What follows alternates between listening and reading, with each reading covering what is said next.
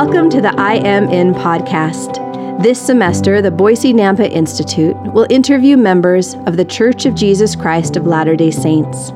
We will hear stories from their personal lives, examples of how the gospel of Jesus Christ has blessed them. We hope you will join us each week to strengthen your faith in the Savior and gain hope for the future.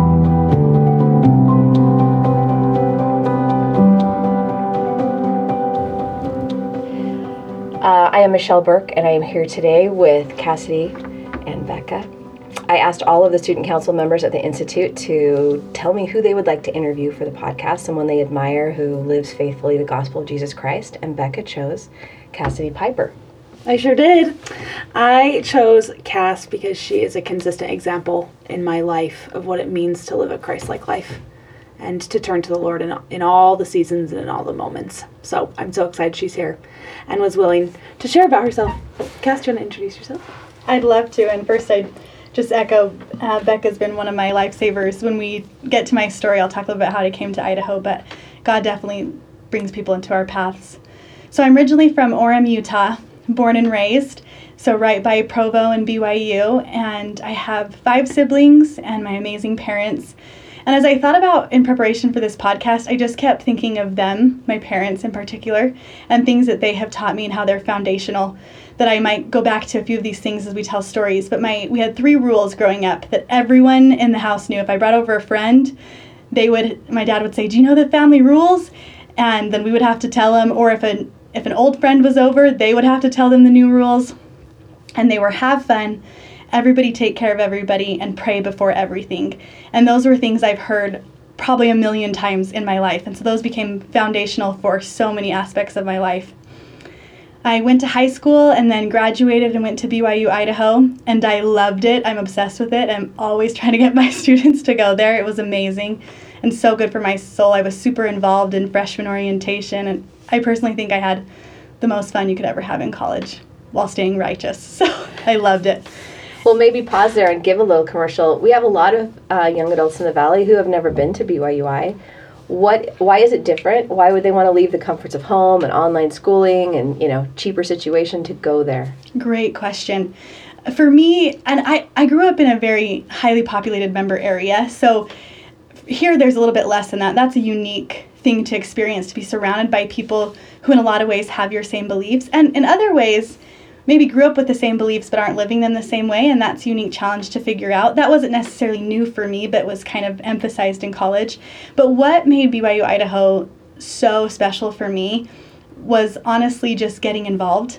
Because BYU Idaho, and I believe all the church schools are a little bit subsidized. They're cheaper because of tithing and different things. Am I correct in that? Yeah. And I remember the dean of students, he said, if all that you get from BYU Idaho is a degree, you have wasted the sacred tithing funds of the church.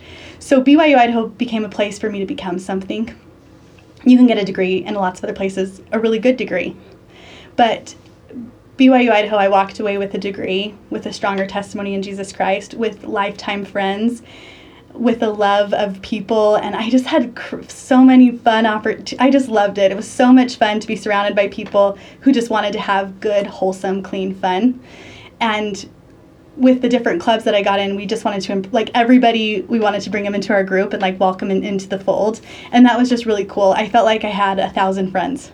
I'd walk through campus, and I've never felt like that before, that I just knew everyone. I honestly miss a lot of that because it was so amazing. And so it was BYU Idaho, but I would also say it was because I wanted it to be more than just a degree. And at BYU Idaho, it can be if you put in that effort, which I'm sure is true for wherever you go. Well, for sure, because anytime you give the effort to make it better than always better than how you found it, right? You can have an amazing experience, because you went to Utah State. I sure did. And it was not a church school, but you were a big part of the Institute there. So how did that shape you by having Institute amidst a state school? I think similarly to Cassidy, it gave me a purpose greater than just a degree. When I went there, my parents promised me when they dropped me off that if I went to the Institute, I would always have friends and my testimony would always get stronger. And so I just made it a goal to go to the Institute at least once a day every day, my entire degree. And I think I did it, except for I had pneumonia for a month one year. So I didn't go for that month because I was contagious. Good thinking. But yeah, the Institute, it just teaches you everything you need to know. And the people there become lifelong mentors. And the friends I made there, I think will be my friends forever. That's awesome. So back at BYUI, you majored in? Communications. And you were hoping to do what? I honestly expected to be the typical, I'd say, Latter-day Saint girl track now. I expected to go to BYU Idaho and find my companion by the time I was 20, and we would get married, and I'd hopefully finish I knew I wanted to finish a degree and have babies in between and just become a stay-at-home mom. That was my mom was, and I always wanted that. So that's honestly what I expected to happen. And then things turn out differently than we expect. That's not how it went, is it, Cass? The story, yeah, no, it didn't. I interrupted after 3 years of college, I went on my mission. When I went, you had to be 21. And so I went when I was 21, and I served in Nashville, Tennessee, and returned home, did another year, graduated, was not really sure what I wanted to do with communications. I was an intern for social media, and I was on social media 8 hours a day, and it was frying my brain. So I decided to pursue other things and eventually was led to seminary teaching, and I've been teaching for 6 years now. And the past 2 years ago, I met my husband, Ryan, and ended up here in Idaho, and we have our son, Marshall, who's technically my stepson, but just my son in my soul. And so that's kind of how I ended up here. So that's a brief life sketch of me. That's awesome. Talk a little bit about Cassidy pre-mission, and then what your mission did to you that made Cassidy different after. Because President Nelson just came out in conference and said, it's a priesthood responsibility for every young man to serve a mission. But he gave the sisters quite the different, you're invited to, but not required. And 21 was a big age. I went at 21. And you have to decide to go. Yeah. And wonder, will I not get married if I go? Like, what will happen Right. at 21? Or now they get to go at 19. But what did a mission do for you personally? That's a fantastic question. Do you mind if I touch a little bit on sisters choosing to serve before I get there? So I always thought my backup plan if marriage didn't happen as quickly was if I'm 21, to me there was two options. 21, you either go on a mission or you're married if you're a sister. And so I was getting close to turning 21 and I went to my bishop, and at the time it was my dad. I was off track. And when I told him I wanted to go on a mission, he said, "Why?" And I said, "Well, because I'm single and I should." And he said, "That's not a good enough reason. I don't think you should go." And I was like, "You're not supposed to tell me that." And it was a really cool moment for me where he said, "Who's the most amazing woman you've ever met?" And I said, "My mother." And he said, "Did she serve a mission?" And I said, "No." And he said, "You don't have to be an amazing woman to serve a mission. So if you're putting this expectation on yourself, that's unfair. If the Lord's putting the expectation, then you go. But I'm not hearing you say that that's the case," and it wasn't. So I changed my plans. I lost the desire to serve completely. And I turned 21, and I was sitting in a class to become a seminary teacher, the pre-service class at BYU Idaho, and I had this distinct impression, you need to serve a mission. And I was so mad because I'd already crossed that line. I had already decided no, and I thought the Lord had told me no. And at this point, I was in my favorite semester of BYU Idaho. I was having a blast. And if I left, that means when I came back, all those friends would be graduated. I was still hoping marriage was close, and maybe that's why I got a no, don't serve. And so I felt like I was pushing off that. And to be honest, a lot of my friends were serving missions and were telling me they were hard. So I was like, oh, cool, I don't have to go. So when I got that impression, it took me a little while until I humbled myself and finally prayed to see if that impression was from the Lord. And when I finally said to him, honestly, my prayer was, I don't want to go, but I will if you want me to. And then I opened up my scriptures and I was led to a verse that confirmed to me that that's what he wanted. It was now time. So my original answer wasn't a no, it was a not yet. But it was a cool experience to realize from the first time where I went on a mission, because I just thought I had to. It was an expectation, especially at my age, to I went on a mission the second time, it was completely because the Lord wanted me to. And that made all the difference in it. And I think that actually goes with your question as well, how I was different is not that everyone is, but I was a selfish college kid. I was there to have fun, and I cared about other people, but I don't think they were my focus. I was focused on me and my finances and my schooling and my friends. And after going on a mission, I felt so small, but not in a bad way, There was so many more people out there who were suffering and struggling and needed the gospel of Jesus Christ and needed love. And so I think I was very much, I looked for people more. I saw people. I cared about people deeper after my mission. And I think a lot of it came down to I served a mission for the Lord and for others, not for myself because I didn't want to go. And that was crucial for me because I learned the first 2 commandments, love God and love your neighbor, like I hadn't before. It changes everything when you have that. When he is the whole purpose of why we're here, and you hand over your existence to him. Yeah. Wow, he drags us through places we don't want to go. But we learn so much more than if we try to set our own path. Yes. I remember thinking before my mission, wow, this is going to be a really big sacrifice, but I'm going to do it for him, and kind of felt a little bit like proud of myself for giving that to the Lord. And it was cool because when we do give our lives to the Lord, he takes us down crazy paths. But after my mission, I was embarrassed to call it a sacrifice, simply because what I got in return for what I gave was, he just blessed me immensely. That's so cool. Thank you so much for sharing, Gav. Can you talk a little bit about that foundation of your testimony? Yeah. I've tried to think about, when did it even start? But I don't have that answer. I just feel something I always have known is that I am a daughter of God. And in the devotional that President Nelson gave in May, I remember him mentioning that as young adults, we need to know this. That needs to be our number one identifier, that we are children of God. And so I'm grateful that somehow, somewhere, to steal the words of Pat Holland, God blurbed that on my screen, that I was his daughter. I knew that before I knew that this was his church, before I knew that Jesus Christ was my Savior. But those things came natural because I knew that I was a daughter of God. And it was cool because I still went through your normal teenager and young adulthood worries and insecurities. I had those, but at the same time, I also felt like I was pretty confident because I knew that I was a divine being with a God who just adored me, even though I was a stinker, So I would say the foundation of my testimony is him, and just that I'm his. It's so significant. It's such a good question. Let's talk about dating. Bad. Cass, tell us about dating. Okay. So I got married when I was 30. So I had a good, we could say 12 years, but if I'm being honest, I really didn't date much before my mission. So after my mission is when it really started.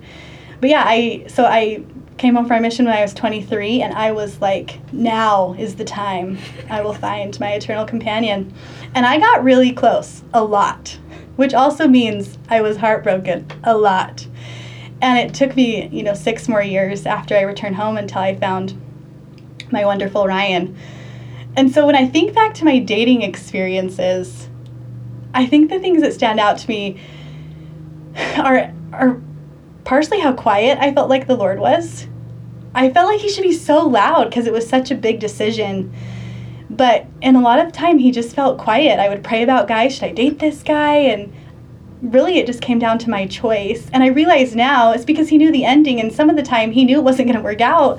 And it was just going to happen authentically. So he let it happen and let me have experiences that were beautiful and painful and fun and miserable. And I learned a lot from them, and eventually it led me to where I am now.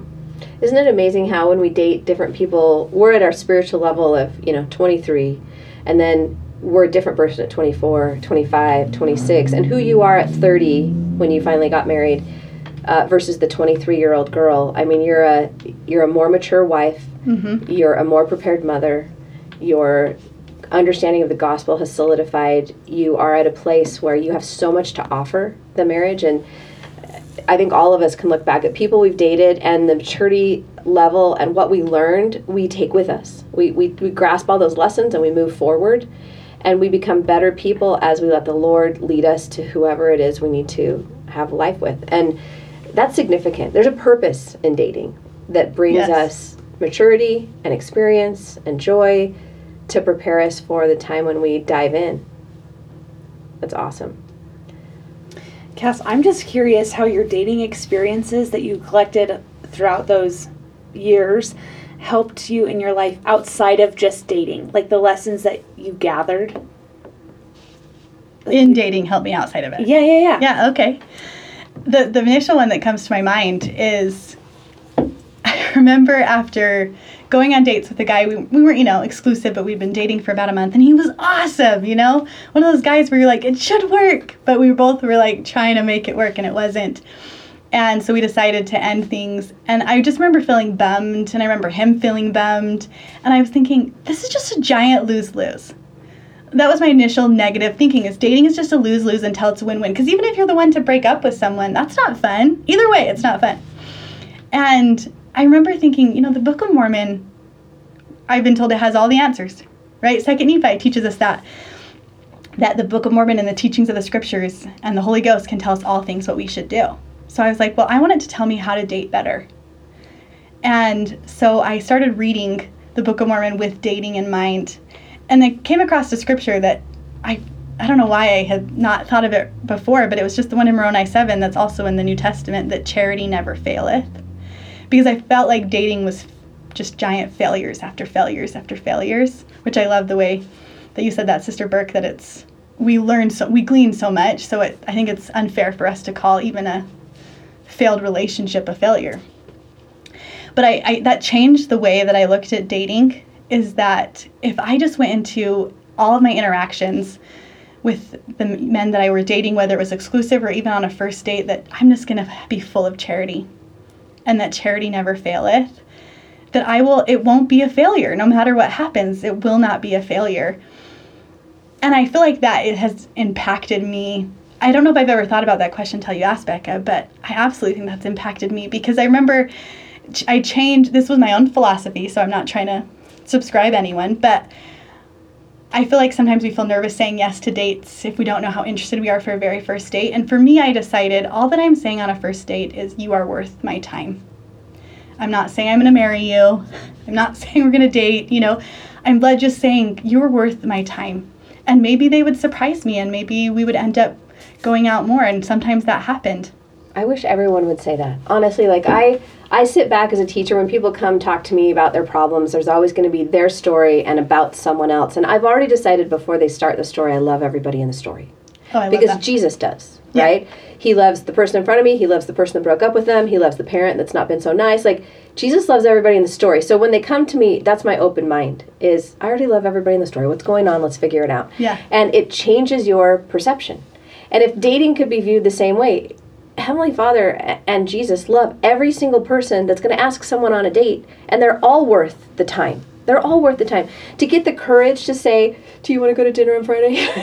is huge. Yeah. And why wouldn't you want to go to dinner on Friday? Like, if we just take away the walls and the expectations and the labels, you invite into your life friends, and you have no idea who they're going to become. You could be having lunch with the next Steve Jobs. You could be having a dinner, a date, and a night hike with the next president of the United States. You don't know who those people will become. And I look back now, because I'm just a few years older than you two, and I think of the amazing people I dated, and they're incredible now. They're doctors and dentists and surgeons and businessmen and entrepreneurs, and they've done really well with their life. But in that little restaurant, in that moment, I couldn't see that. I could not see the future of who they were going to be.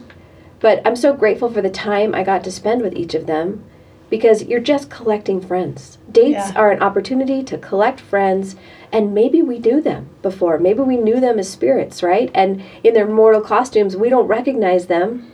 But when those costumes come off and they're like, seriously, you wouldn't even go with me for a hamburger and fries? Like, won't it be so funny when they look back and think, you really couldn't even give me 30 minutes? You didn't know who I was. Mm-hmm. And that's true. We really don't know who each other are, but we have been commanded to love. And that has so much power if we take that literally. Yes. And I think it goes back to what your dad taught, right? To have fun. Mm-hmm. Dating is not fun when you're like freaked out and like reading into it all the time. So Cass taught me that when we first moved in together, like almost 2 years ago. And it has changed everything. Like one day I'm like, okay. No. Yeah, just have fun. Okay. Whatever. Let's do it. What's the dress code, you know? Right. It's just easier. It's more fun, and I think you learn to have fun in your 20s different through dating. That definitely affected it, because it can sometimes be hard being single for years in a culture that is so family oriented, and it's a beautiful desire to want a family. There's nothing wrong to long for that, but I think if that's keeping you from being happy when that's not the Lord's plan for you at that moment, you're going to miss out on so many things. And there were for sure moments I was sad, but there were lots of moments that were just fun, and I met incredible people, and there's no way I was going to marry 100 guys, but I could go on a date over 12 years with 100 guys and just be fascinated and learn. I remember this one guy, we didn't click at all, but he was such a cool teacher that I was like, can we go out again so I can pick your brain? Like, he was, I still teach some of the things he taught me on this first date. He then deleted me, so I couldn't, but I was like, I wanted to keep hanging out because I was so fascinated by who he was, even though we obviously both felt like there wasn't a spark, because there is so much more. You're going to marry hopefully one person, and beyond that, like, that doesn't mean everyone else isn't worth getting to know, you know? Absolutely. So let's maybe talk about your journey to seminary for a minute, because here you are, a communication major, and you have expectations of your future marriage and 10 children and all the things that were coming your way. Yes. But why seminary? How did that happen? Where did that lead a path for you? So I've always loved talking and teaching, and I knew that I would love to get paid to talk, which is maybe why I went communications, because that's a lot of what it has to do with. But seminary was on my mind. If you remember when I said I decided to serve a mission, I was in a seminary teaching class. So I had thought I had already pursued that avenue. That was before my mission, and I thought I was supposed to take that class to become a missionary. So I'd kind of checked, okay, seminary teaching off the career path, because I really didn't know what I wanted to do when I graduated. I just felt like, I'll figure out something. My dad did tell me this. I remember when I graduated, he said, I want you to dream big. And he's an entrepreneur, so he was like, let's start a company. And that was so overwhelming and beyond my realm. I remember like writing down a couple ideas and being like, I don't think that's what I want to do. But I loved what he said, dream big. So I actually, like, after my internship, I was offered a full-time job, but because I was not I was doing social media marketing. Did I already talk about this? Okay. And so I just wasn't interested in sitting at a desk all day. It wasn't for me. So they offered me a full-time job, and I said no. And I didn't have another backup plan. So I moved back in with my parents, and I was a robotics instructor for little kids after school camps. And it was like Lego. It makes me sound so much cooler than I am. I didn't really even need to know that much. But I was working maybe like 8 hours. And then I found a job being a debt collector.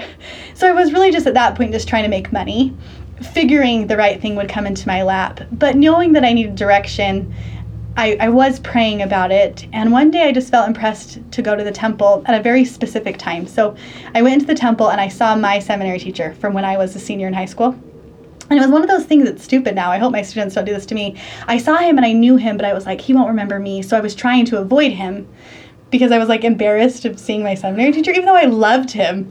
And so we were both at the temple recommend desk at the same time, but on opposite sides. And so we go in, and I'm just trying to, beeline it to the women's dressing room. And he sees me and he says, Cassidy. And I was like, he remembered me.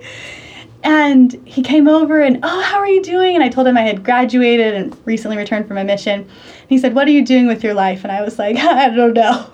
And was embarrassed to say that. I think most people want to graduate and feel like they have this cool career path. And he just said, you should be a seminary teacher. You would be great at it. And I was like, oh, I actually already thought about it and it didn't work out. And he was like, oh, I'm not trying to pressure you, but I just think you'd be really good. And that day after the temple, I went home and I called UVU's pre-service program, the institute down there. and started taking seminary teaching. And it really, the entire time I'm a debt collector. I'm a part-time debt collector and a part-time seminary teacher. And it was one of those things that I didn't really know it was an option until it was an option. And it was cool because I remember talking to my dad and saying, I think this is what I want to do. And he said, that's dreaming big. So it didn't mean financially, seminary teaching isn't exactly most lucrative. You went out of your comfort zone. Yeah, just, and doing something that I would love. And I really didn't think it was an option, especially down in Utah. There's so many people who say they're going to and don't become one. And so the Lord really just had his hand that whole time in leading me here. President Nelson said in his conference talk, Spiritual Momentum, seek and expect miracles. Be looking for his hand in your life every single day. And when you pause and really think about it, God's in our life every single day. If that's your only journal prompt at night, where did I see God today? You could write a sentence every day of your life and multiple sentences. Sometimes he's in and out of your day. But if you never stop to really think about his interaction in your life, you miss it. Mm-hmm. So for a prophet to say, seek and expect miracles, look and be mindful of how often he is moving people around, shuffling things around for your welfare, for your benefit, tender mercies, to remind you that you're loved and that you're noticed and you're cared about. He knows your name. He wants you to have the best life you can. It's actually such a profound thought that he's always there. And it makes all the difference. Keep us going. Because even on the hardest of hard days, somebody shows up in your door with just what you need.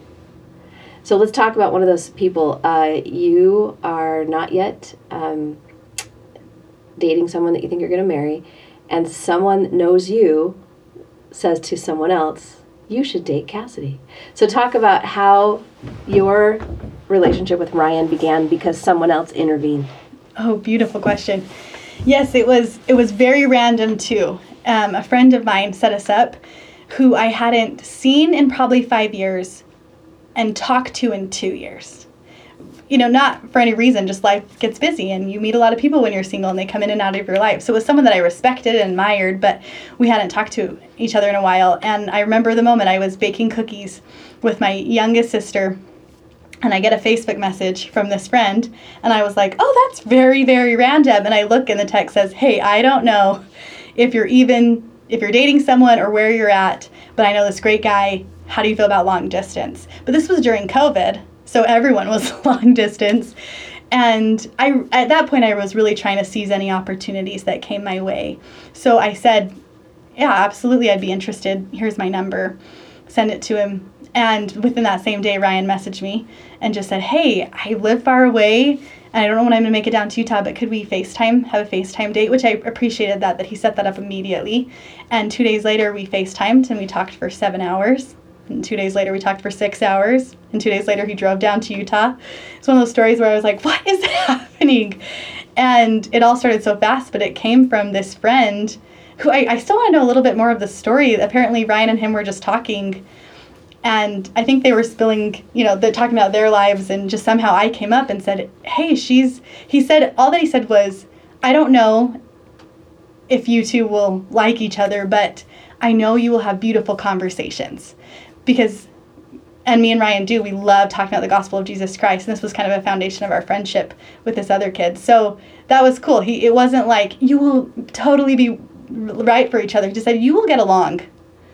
And I appreciated that, because sometimes you go on dates with people that you're like, was it just because I'm a girl and he's a boy, And so this friend was at least thinking that they'll enjoy each other's company. Never in a million years, I think, thinking I would move to Idaho and marry him. But I did. And so his intervening meant the world to me and came at a really beautiful time in my life that I felt like I was ready. And I remember praying like, Heavenly Father, if it's time, I feel like I'm ready to meet my spouse. And I'm sure I had actually said that for years, begged for it. But this Today's time I was. Day. Yeah. Today at 5 would be nice. and it did come, but it's cool. This is kind of a side comment, but I just know that if young adults are listening to this, I just remember feeling like it would be so long until I met him. And in the moment, it kind of felt like it. But then when I met him, I was like, why was I complaining? like Like, it happened. Like, all of a sudden, the things that you're hoping for, whether it's marriage or a career, or they might just happen one day. And it just made me be like, why did I waste so much time complaining when beautiful things are going to happen? So enjoy the time until they get there. It's kind of like a roller coaster. You know, we jump on a ride and we go up and we go down and all around and upside down. And we know that the ride is going to end. But for some reason in life, in the roller coaster of life, we do have these hesitations and doubts and fears and, you know, screams even that as we go through that ride, when really we should just take it all in as the ride that it is. Let's just get on and let's just enjoy it all the way through, because before you know it, it's all over. And if we don't enjoy it, we'll be so sad. That's beautiful and depressing. I love it. You know, I just want to touch on too. So Ryan was a student of mine before he met you. And I was praying for Ryan to find someone wonderful before I even knew you, because I would watch him come to class, having been married before, having a little boy, and his heart was so good. Mm-hmm. You know, most people who have been married and a marriage ends don't choose to go to an institute class. That's not your place where you think you belong, but it is where you belong. He's in a classroom, or he's trying to draw closer to Christ and let Christ figure out what's next. Where do I go from here? The plan I had didn't work out the way I thought, and so now what? And he shined in class. He was the one whose eyes were bright. You could see the Spirit working in him. His comments uplifted everyone in the room. And I just looked at him and thought, I can't wait to see what's going to happen with this one. And truly my prayers were, who do I know? Who do I know? Ryan, there's got to be someone. I'm so glad you didn't know someone. I didn't. It didn't work out. But he was in the right place, doing the right things, trying to become a better person to be ready for you. I had a bishop once when I went in for dating advice I was like, what do I need to do? And he just said, you be as good as you can be, because light attracts light. And so if you try really hard, someone with light will be attracted to you. And so I just appreciate you saying that, because I was very much attracted to he was attractive to me. But when I talked to him, even over FaceTime, I remember, this guy is good. Like, he's just good. And I honestly don't know if 6-7 years later I would have appreciated that as much. But in my 30s, that's kind of all I wanted. Is I just wanted someone really good who loved the Lord. And that was apparent even before I knew I was going to marry him. Yeah. Beauty fades. Bodies change. Mm-hmm. But good can last forever, right? Yeah. It's significant. So you met Ryan, you FaceTimed. Yes. And somehow you got to Idaho. Yes. How did that happen? So I feel a little bit, I look back now and think, that was probably very overwhelming for him. But about a month into us dating, so I'm a full-time seminary teacher in Lehi, Utah. I'm on a huge faculty. There was like 15 of us or something. And they were a bunch, all just my brothers. I loved them. And so they always knew everything that was going on. So my principal came to me and he said, hey, just so you know, they do placement. So they kind of rearrange where seminary teachers are at. In March is when they let you know, but they start making decisions in October. So if you are thinking something serious with this guy, and because Ryan had a kid, I always knew I would be the one to move. Like, as soon as we met, I was like, if this is going to go anywhere, I need to move to Idaho so that our son can be raised by both of his parents. And so within a month of us dating, my principal is saying, hey, you need to talk to the big guys up in seminaries and institutes and tell them that you're interested in moving. And so I talked to Ryan and say, does that freak you out if I just kind of put my name in the hat? It won't be till next August, so we'll still have a year to date. I can say no until like March or April. And so we both felt, of course, if we were dating to marry from the beginning, we knew that was an option. And so I did. I just called up the people that I needed to and said, hey, I'm interested in moving to Idaho next year. This is my situation. And so it was kind of funny. I didn't really know it was my region director, basically just like a supervisor. And he would call me every couple of weeks and just be like, how's your dating life? Are you still dating a guy in Idaho? And I'd be like, yep. And he's like, that's all I need to know. Thank you. And so I was in the conversation. I kind of picture it's like the draft. I don't know how they do it, but they just kind of move the seminary teachers everywhere. And so I knew I was an option and felt pretty confident that in August something would come up. But then in December, I was sitting in my office and I got a phone call from a random number and I answered it, which I don't always do because spam, but I felt like it this time. And it was someone at church headquarters that said, hey, we have a position open in Idaho in 3 weeks. Do you want it? We feel like you're the right person for this position. And I immediately felt like, of course, but I talked to Ryan, and we'd been only dating for about 4 or 5 months at that point, but it was really beautiful that I was able to move up here. That's where I met Becca, and we were roommates until I got married. And so God just really laid things out amazingly, but it was also really heaven sent because I was able to date Ryan in real time, not just on vacation or on weekends. I was able to get to know our son, and he was able to spend a lot of time with me, so it wasn't a shocker when we got married.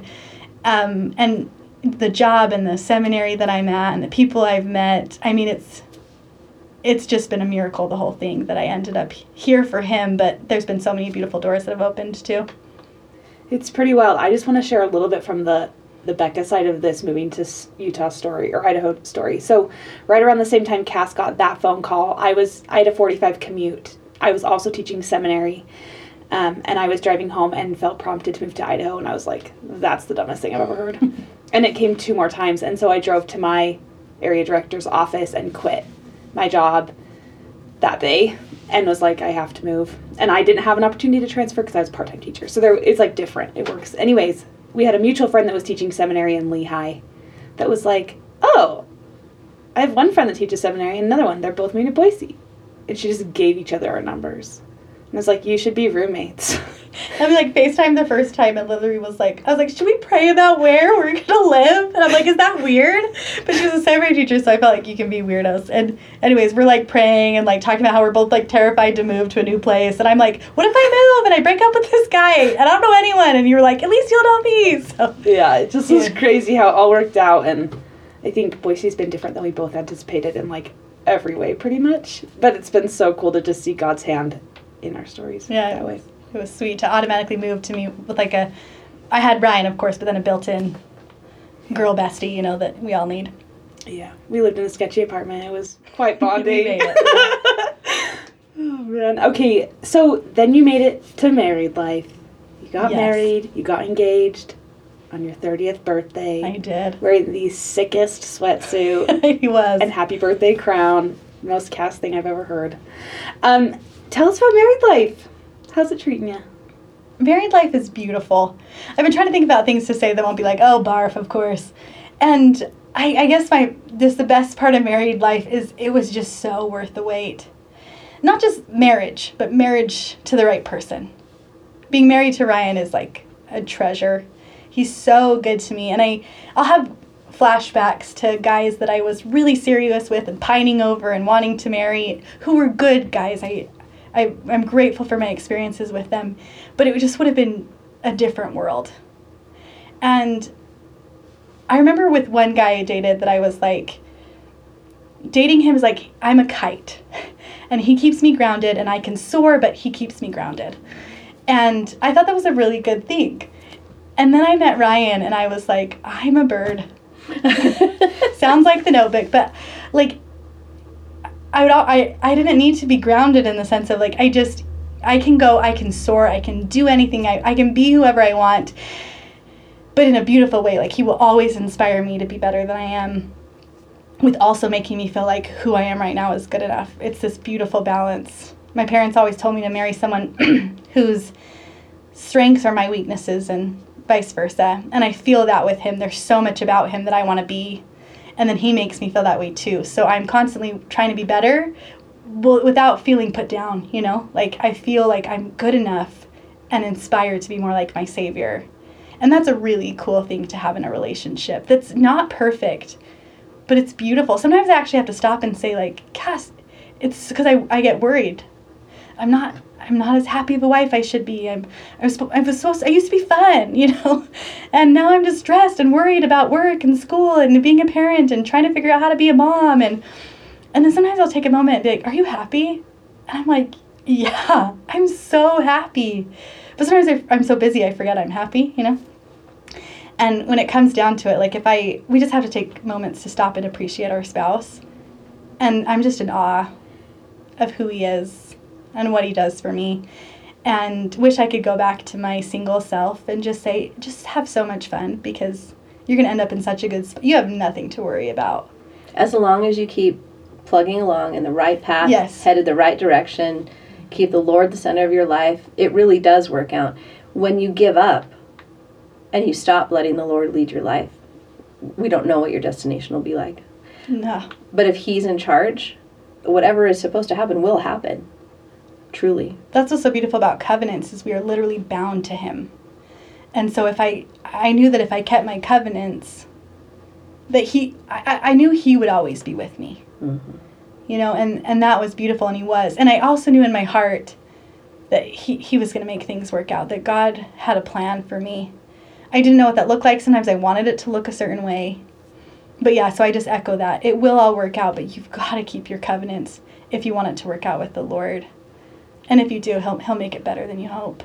And it's such a partnership.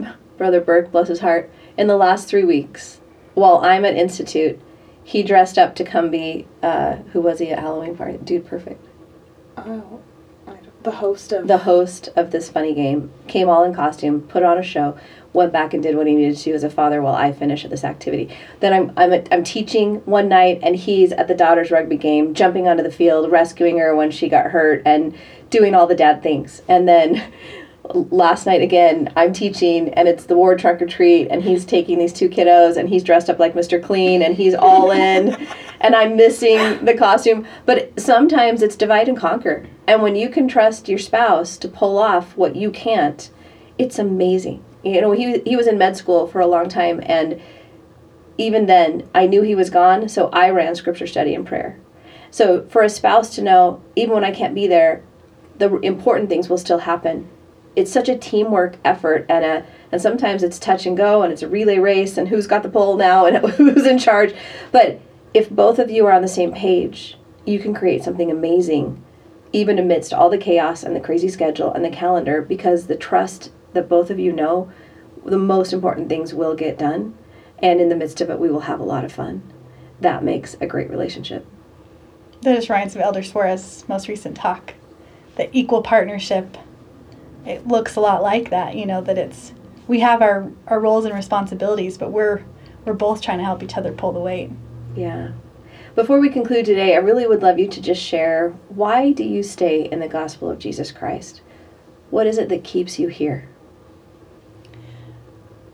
As I've been talking today, one part of me that's, I don't know if I've mentioned Jesus Christ enough in my story. He's been there the whole time. I don't know if I've made that clear enough. So I'm grateful for this chance to hear. Why I stay is so much just because of him. I love Jesus Christ. I remember sitting in a fasted testimony meeting when I was probably 14, and someone got up and bore testimony that Jesus Christ was their best friend. And I remember thinking, he's not mine, but I want him to be. And the more I've gotten to know him, I'll see if I can put it into words. Best friend doesn't even do it justice. Like, I almost feel, because a best friend feels even too casual, I just adore him. I look forward to the time I can worship him. Like, that just seems so cool that I could fall at my feet and be in front of him. And the fact that I'm not even scared by that talks more about him than it does me, of how he's made me feel and how he's carried me. He truly earns the word Savior and Redeemer in every possible way. So I stay because of him. I love him. And I want so badly to make him proud. More than anything. I want him to be proud of me. You know he is. So proud. Thank you so much for the honor of being with you today, and for your courage in the journey where life has led you to this incredible moment. And I'm so happy for you and Ryan to have found each other. Thank you.